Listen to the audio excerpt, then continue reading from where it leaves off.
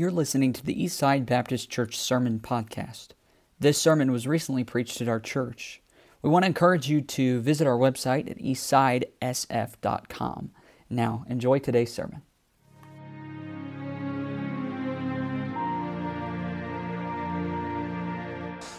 If you would, take your Bibles, turn to Isaiah chapter 40.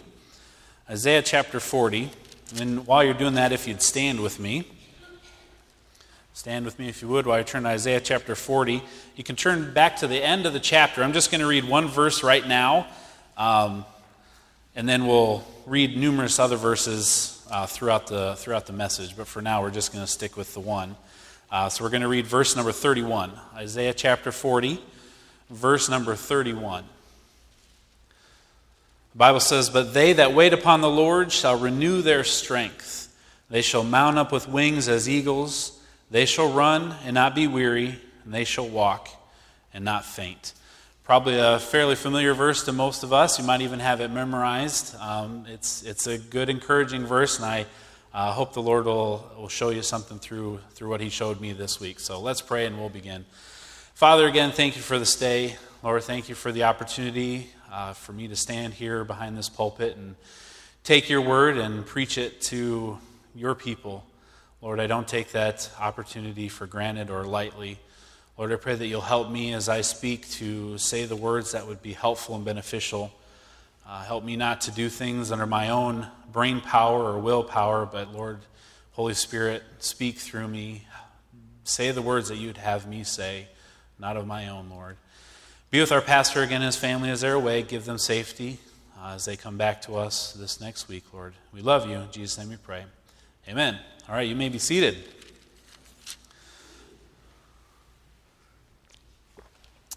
Well, as Pastor had asked me, I think he asked me about a couple months, which is the longest lead time usually you get for a sermon, which is awesome. And I've been thinking about what to preach on. And if you were here a few Wednesdays ago, I read a verse from just a few verses earlier, verse number 28, before Jacob preached, I think, or before Samuel preached. And this chapter has been on my heart and my mind for quite a few weeks. If you remember back at the beginning of the year, I had an opportunity to preach, and I was talking about how Carter and I were going to read through the Bible together. So we're still going strong on that, just to give you an update and hold us accountable, hold Carter and I accountable. Carter is ahead because he's an overachiever.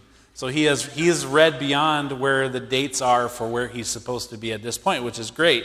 But we've been in Isaiah and Jeremiah. I just finished up Jeremiah, so if you're reading to get through it in about a year, you're probably into Lamentations about now, if you're kind of on the same schedule as I am.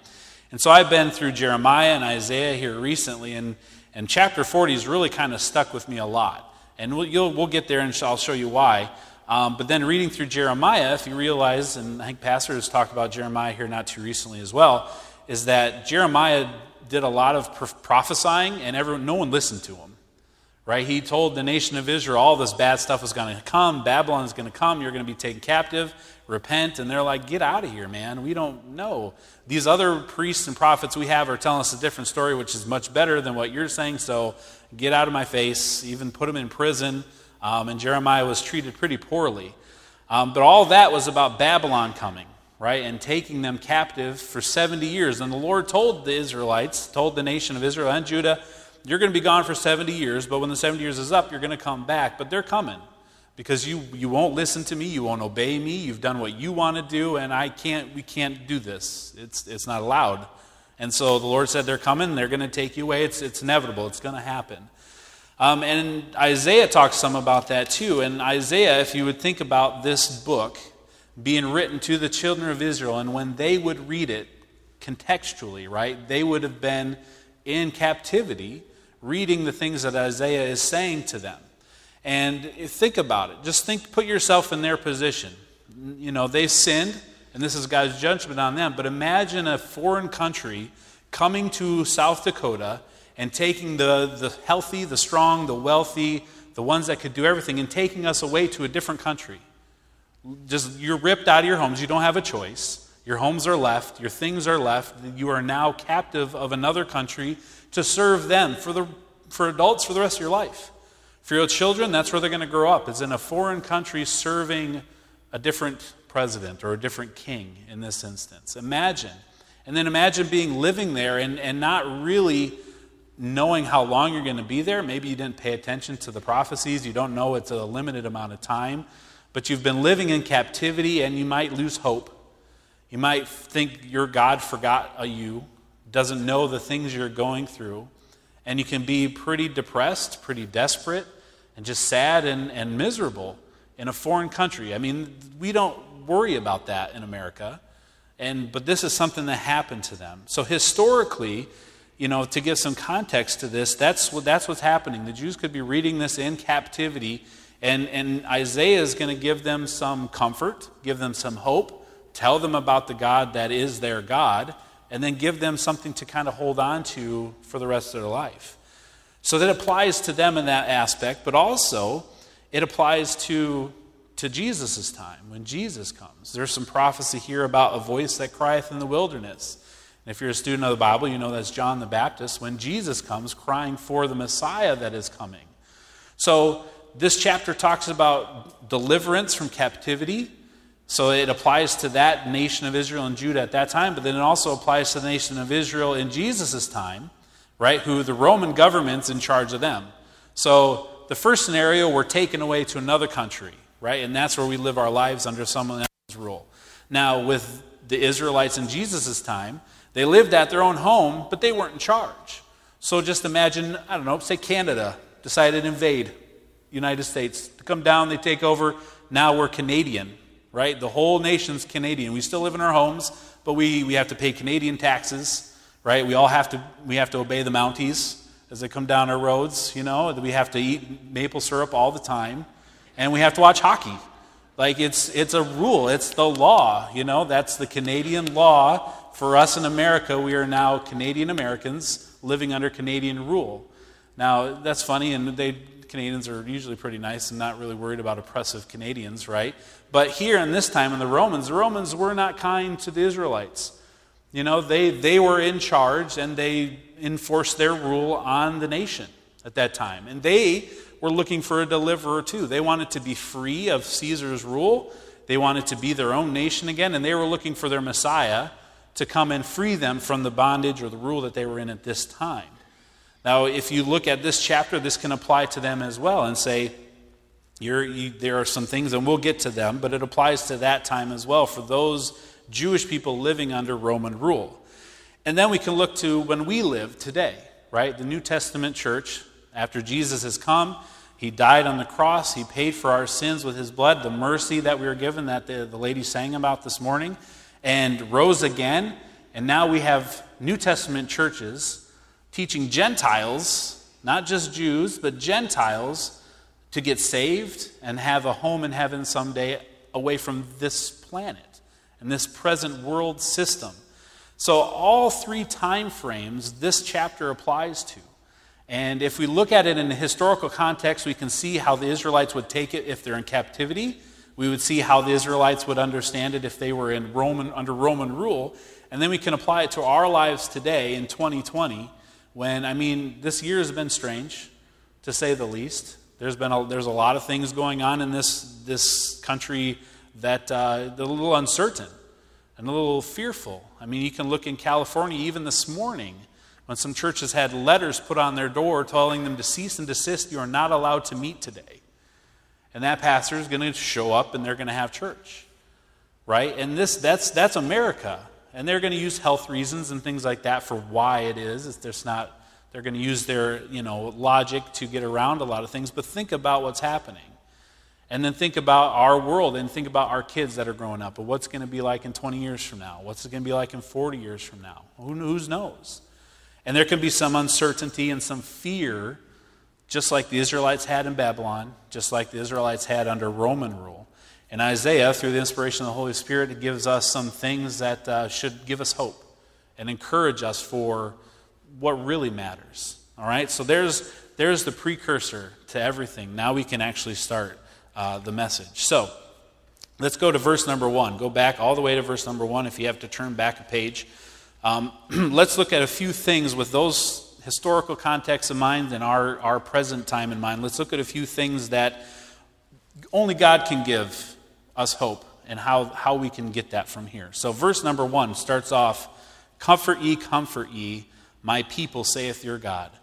So through Isaiah, the Lord is talking to his people, saying to comfort each other. Verse 2, speak ye comfortably to Jerusalem, and cry unto her, that her warfare is accomplished, that her iniquity is pardoned, for she hath received of the Lord's hand double for all her sins. So he's telling the people in Babylon, it's okay, be comforted. You've paid the price. Justice has been served. He even says you pay double for everything that you've done. And it's okay. It's about to be over. The Lord, there is an end. And the Lord still loves you, and he's still going to take care of you. So the first thing we have is there's a promise that the Lord brings, right? There's a promise and even instruction that the Lord brings for his people. So again, his people are discouraged, depressed, maybe even suffering. And if we apply that to us today, it's really easy to get depressed. It's really easy to be discouraged when you see the things going on in the world today and some of the things that maybe we've gone through this year. It's easy to become discouraged and depressed over some things that you don't have any control over. And the Lord says there's comfort here. And we as Christians should be speaking comfort to each other. You know, he's telling the Israelites here, comfort ye my people. You comfort each other. Go around and comfort each other. Give each other hope. Encourage each other. Right? If there's a way that you can encourage someone, we should be looking to do that. The best way to get yourself out of that depressed slump, the down in the dumps feel, the depths of despair, the best way to get out of that is to help someone else.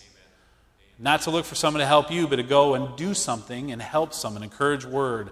Bring something to someone. Look for a way to help somebody else. That's the best way to get yourself out of that slump. The best way, even today. And the Lord knew that here. He's saying comfort each other. Go around, comfort one another. They needed comforting words. They needed hope. We need hope today.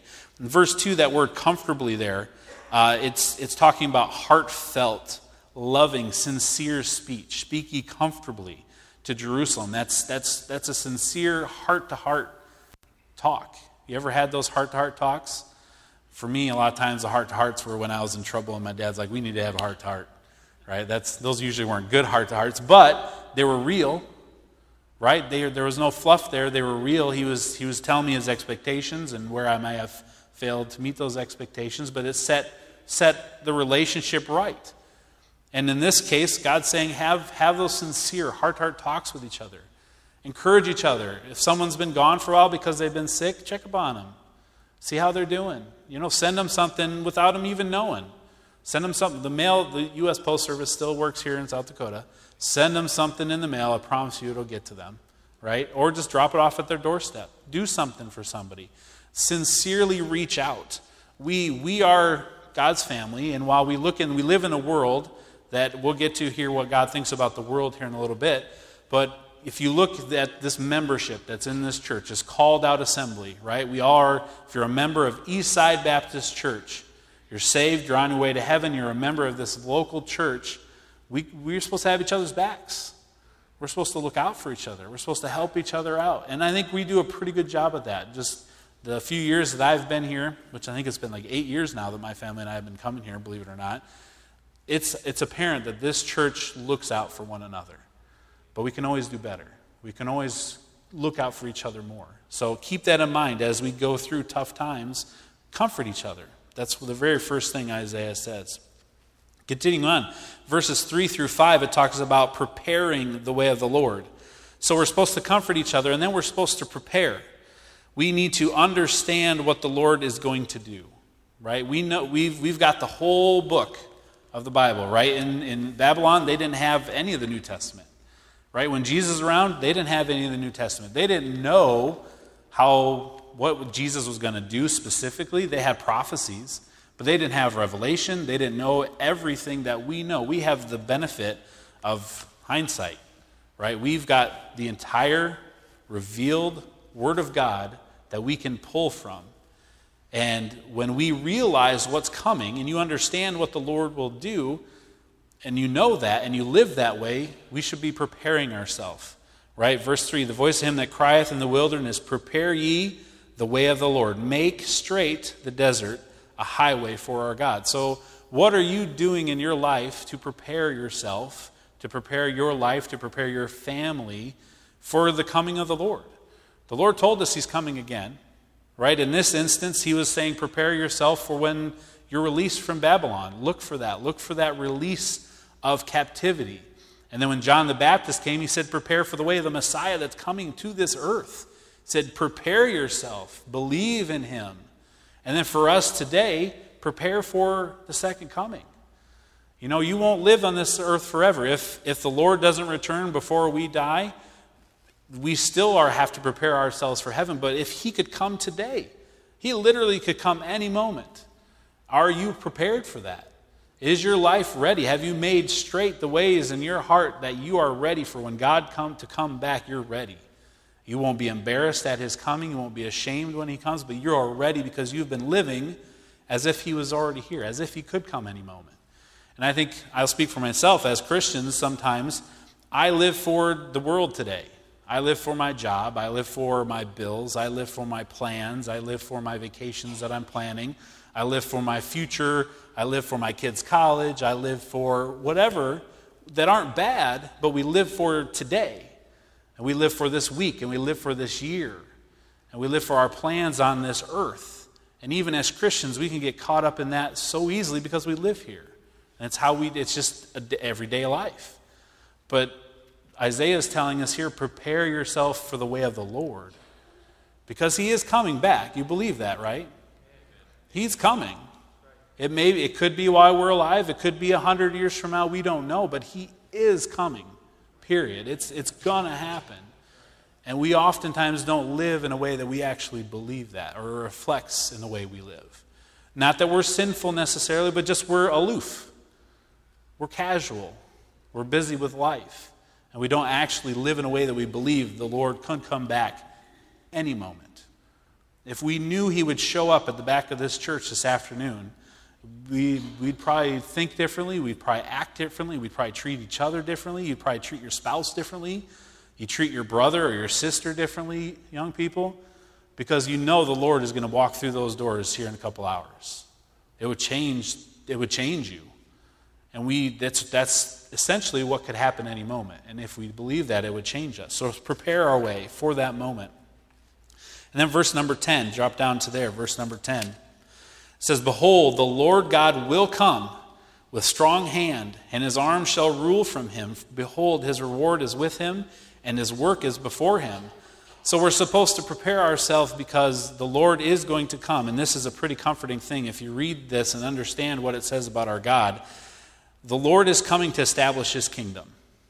Right? For Babylon, he was coming to release them so they could go back home to their home nation. For when Jesus came, he was coming, and then the moment they thought he was establishing his kingdom there, but he was coming to redeem us, all humanity, for our sins. He was setting the foundation of his kingdom. And for us today, when he comes back, it's to establish his kingdom. His kingdom will be established. Today we live under a satanic kingdom. We live under a worldly kingdom. There are good things that happen in this kingdom, but we also know there are very many bad things that happen in this kingdom. The Lord is coming. Behold, the Lord God will come, and he will establish his kingdom. He will come in power.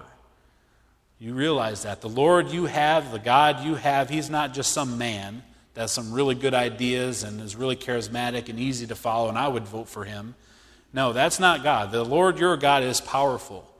And without him, we're his sheep, right? We're looked at as his sheep, and he's our shepherd. Without him, we are weak, we are frail, we are nothing. Even the best, quote unquote, of us as human beings are weak and frail without the Lord. And to know that that Lord is coming to establish his kingdom that we are going to be a part of makes 2020 not seem so bad. Makes 2020 seem pretty small, pretty short-lived when you realize that when he sets up his kingdom, that will last forever, for all eternity. There's no end to it. So there's our first comfort and some instructions on things that we should prepare ourselves for. So when we think about the Lord coming and doing those things, let's talk about that God. And that's what Isaiah does here. He talks about that Lord, that God. So God is fully able to bring deliverance to his people, whether it's in Babylon, whether it's under Roman rule, or whether it's us today in this worldly kingdom. If we are to look for this kind of God that's able and powerful to be able to do this, what kind of God is he? He is the sovereign Lord of creation, we find out first. Go down to verse number 12. Now, this is talking about the Lord. There's some rhetorical questions here. But who hath measured the waters in the hollow of his hand? You know what the hollow of his hand is, right? So you put your hand out, there's the hollow. It's that little depressed spot. That's all the waters that are on the whole entire earth, he says, fit right there. Okay, so just to give you some perspective. Okay, and meted out the heaven with the span. Okay, so this is considered a span, right? From your pinky to your thumb, that's a span. The entire universe fits there for God. Everything.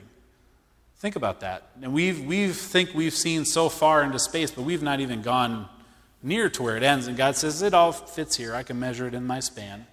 That's how big your God is. Okay? Continuing on, and comprehended the dust of the earth in a measure. The dust, all the dust of the earth. There's a lot of dust on the earth. He can measure it all. He knows exactly how much dust there is everywhere on this entire planet.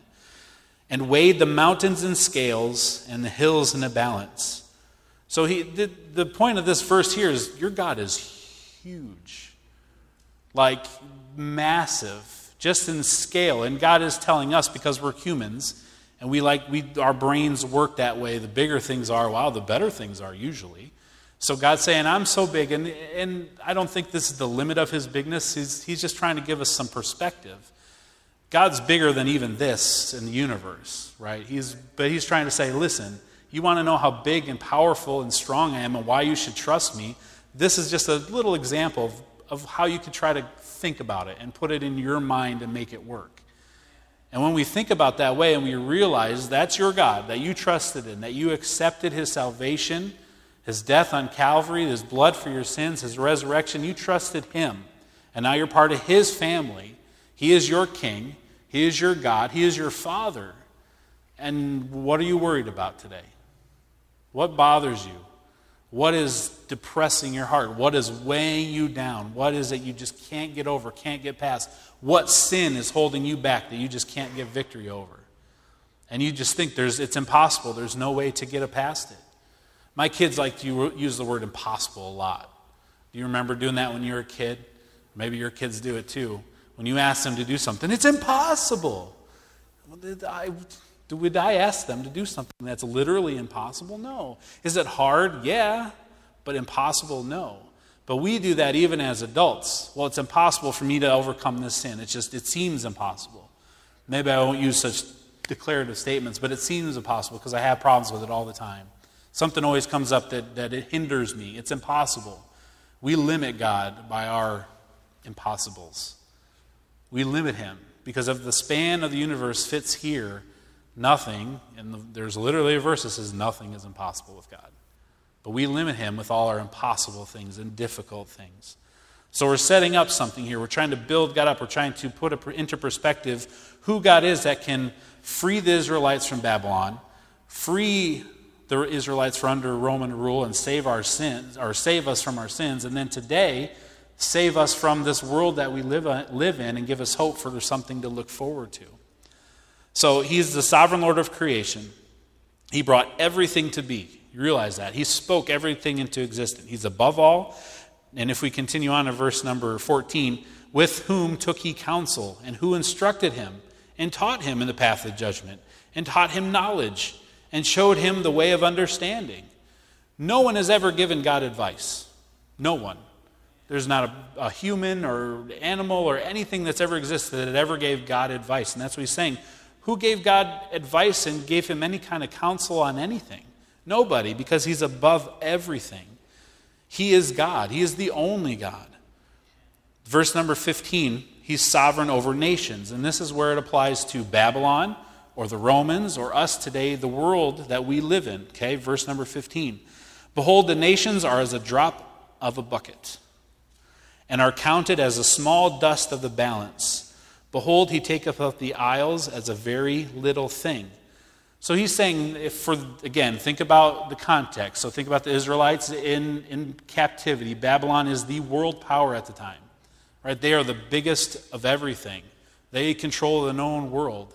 And God says that giant nation, it's like a drop in a bucket. So take a dropper, Little, they use medicine for kids or babies. Take some water and drop just one little drop in the bucket. He says that's the whole world power.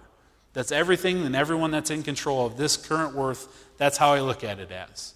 So if you were to look at it as a drop in a bucket, that's nothing to you. Imagine what it is to God. A drop in a bucket is, for us, it'd be microscopic. You'd need a microscope to see the nations of the world from that perspective. God's saying, don't worry about it. I'm more in control, and it means nothing to me. They're nothing to me.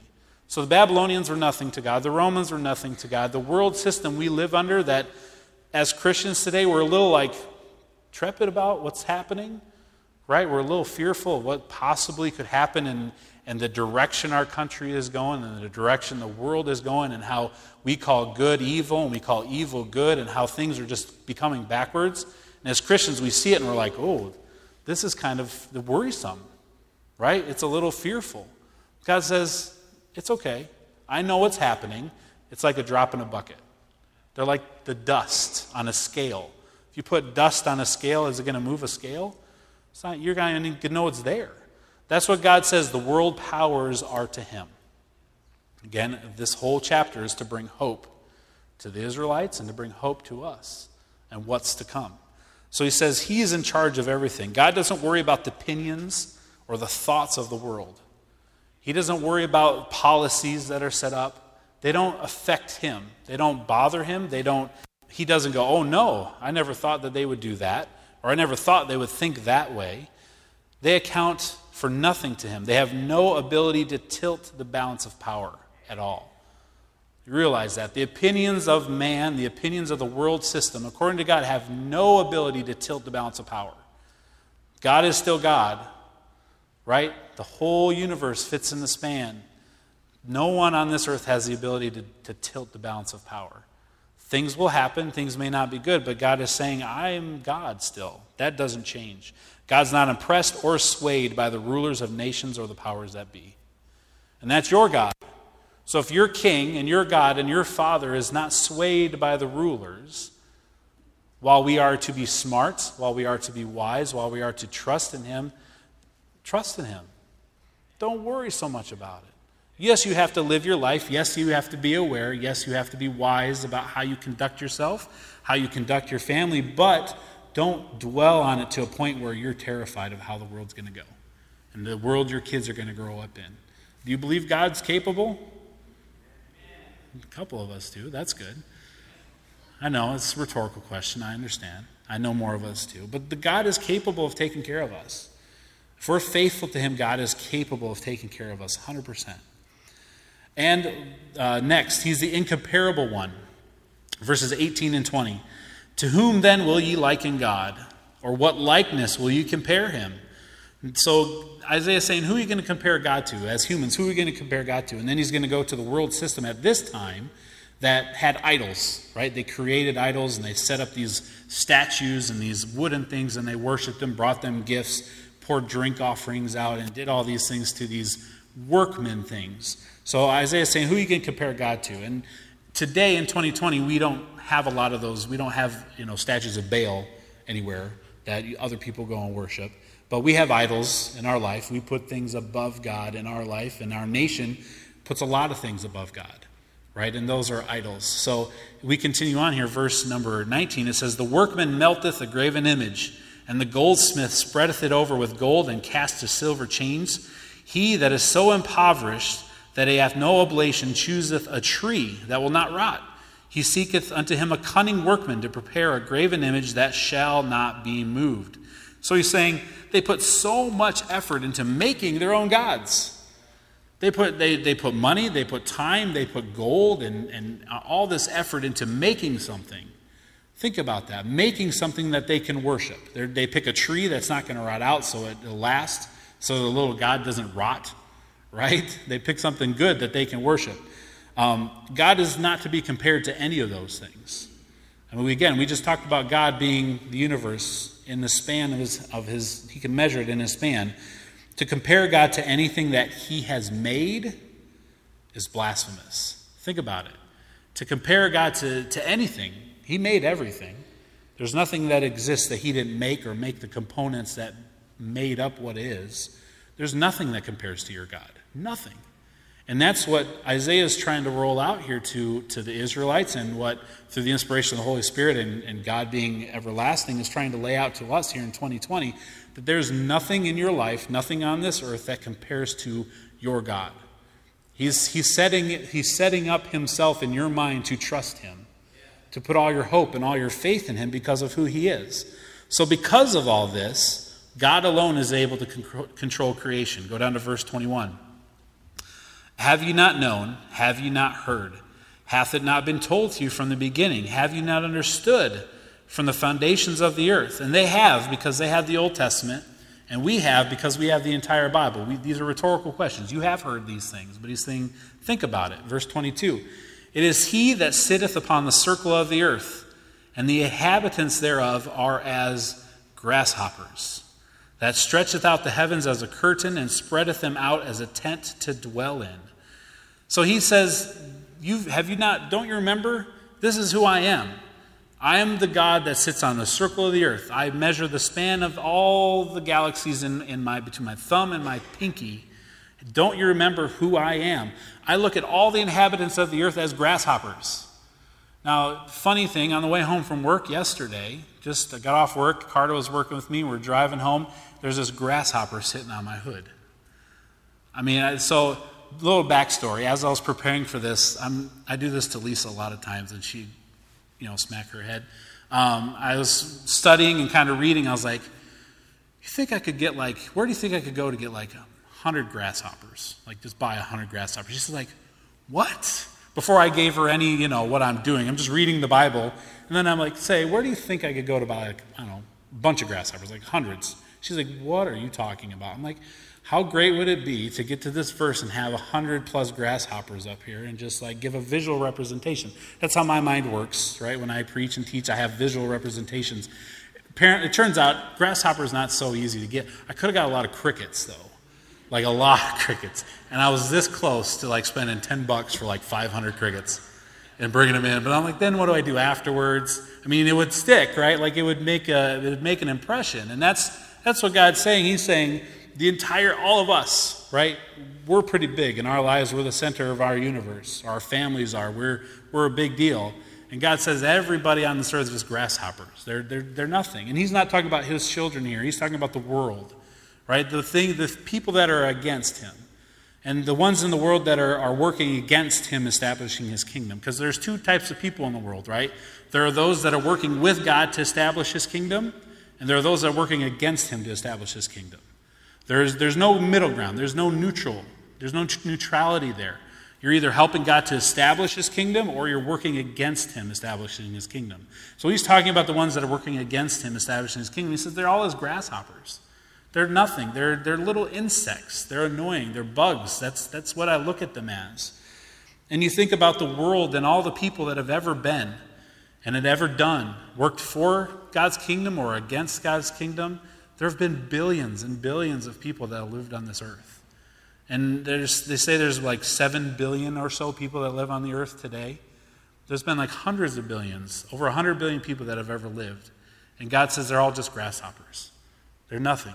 They're small. Compared to me, they're nothing. They account for nothing. There's nothing for him to worry about. Go down to verse number 26. It says, lift up your eyes on high, and behold who hath created these things, that bringeth out their host by number. He calleth them all by names, by the greatness of his might, for that he is strong in power, not one faileth. That is your God.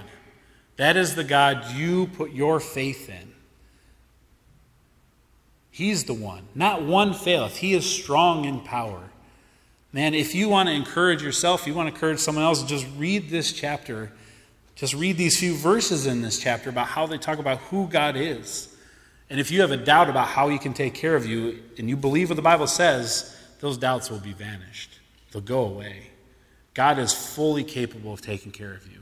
He is fully capable of taking care of the thing that you think is insurmountable. You don't know, you don't have answers for. It could be financial, it could be health, it could be relationships, It could be your fear of the things in this world. It could be any number of things that we all struggle with because we're humans and there's sin in this earth. But God says He is fully capable of caring for that. It's not a surprise to Him. He knows it's there. So as we finish up here, and by say finish up, I have like 3 pages left, but don't worry, it's okay. God's people may renew their strength through hope. Because of who He is, because of who He is who He says He is. He is that. It's not just Him boasting and pride. He's being honest. He is who He says He is. Because of that, we can have hope and strength and a way to go on in this earth today. So if you think back to the Babylonian times when the Israelites are in captivity, verse 27, these are some things that they may have thought. Isaiah says here, it says, "Why sayest thou, O Jacob, and speakest, O Israel, my way is hid from the Lord, and my judgment is passed over from my God." He's basically saying, why do you sit there and think that God doesn't know the things that I'm going through? My way is hid from Him.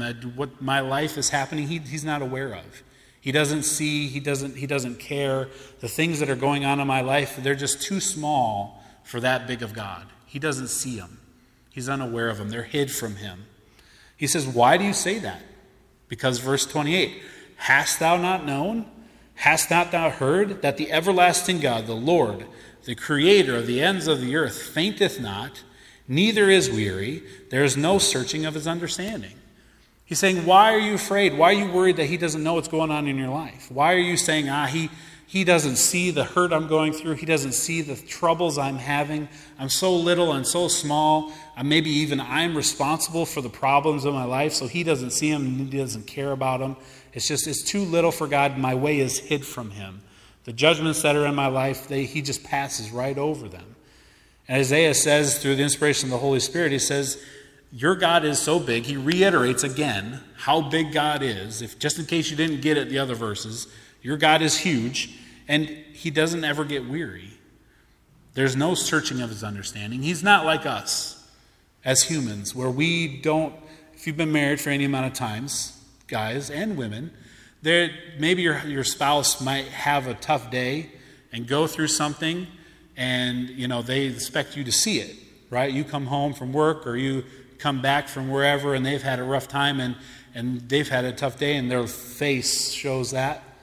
And I'll speak on my behalf only, but maybe you overlook it and you don't see the hurt or the toughness that they've had a rough day, and you just overlook it. Everything's fine, and you just go on with life as if nothing happened. Right? That's what we do as humans. We miss things. We don't understand all the time. We get tired and we overlook things, or we're selfish and prideful, and we worry about our struggles and our bad days and don't think about even our spouse's bad day. Right? That's us as humans. And that's why when God says, why do you think this, Jacob? Why do you say this, Israel? That's because we think as humans, and we think God is a human. We think of that relationship as if He's one of us, and He's going to miss that. He's going to overlook it. But God is not us. God is nowhere like us. God is way, way more better than we are. And He doesn't overlook things. He doesn't miss stuff. That's the point of this verse. God says, I'm not like you. I won't miss things. I won't fail you. I won't let you down. I won't take something you've had in your life and brush it off as unimportant. God says it's important to me because it's you. And He loves you. He loves us like that. To the point that He doesn't miss anything. Nothing is passed by Him. And we use that a lot of times. You'll hear preachers and sermons will be preached about your sin. Nothing gets past God. And while that is true, and He is holy and just, your hurt doesn't ever get past Him either.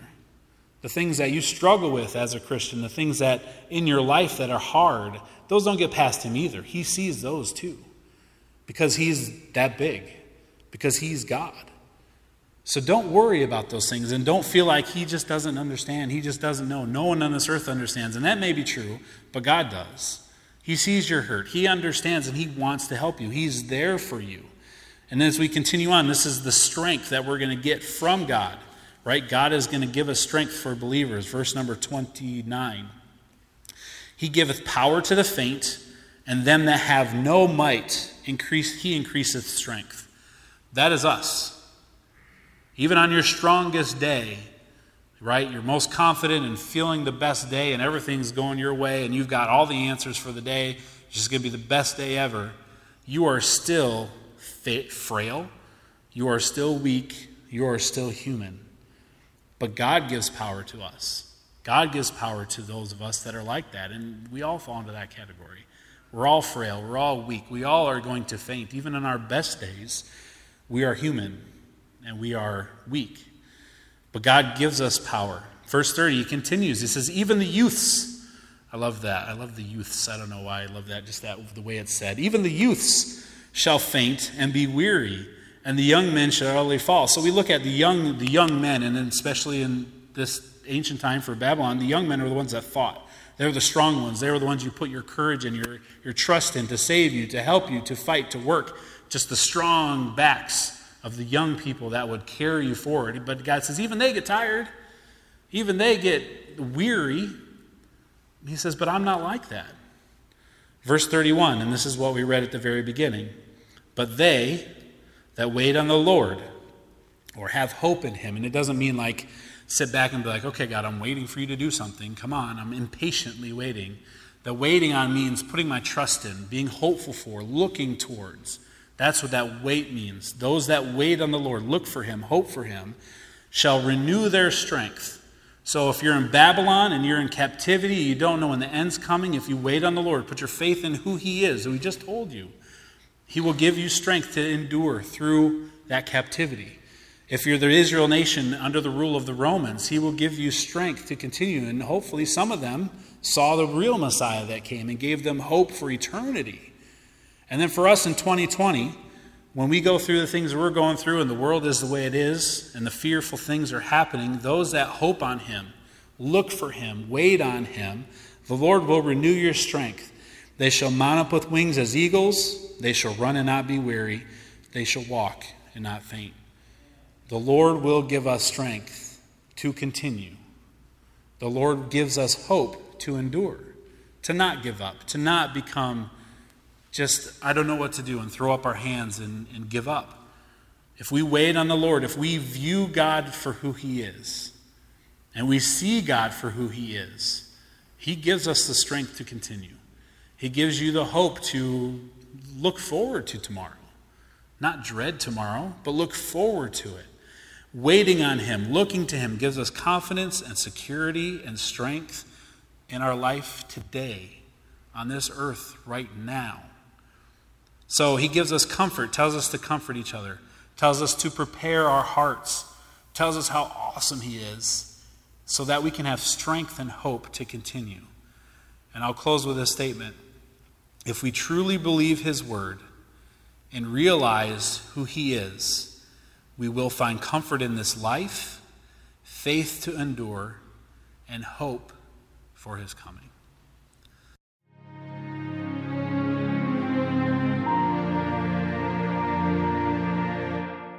We want to encourage you to visit our website at eastsidesf.com.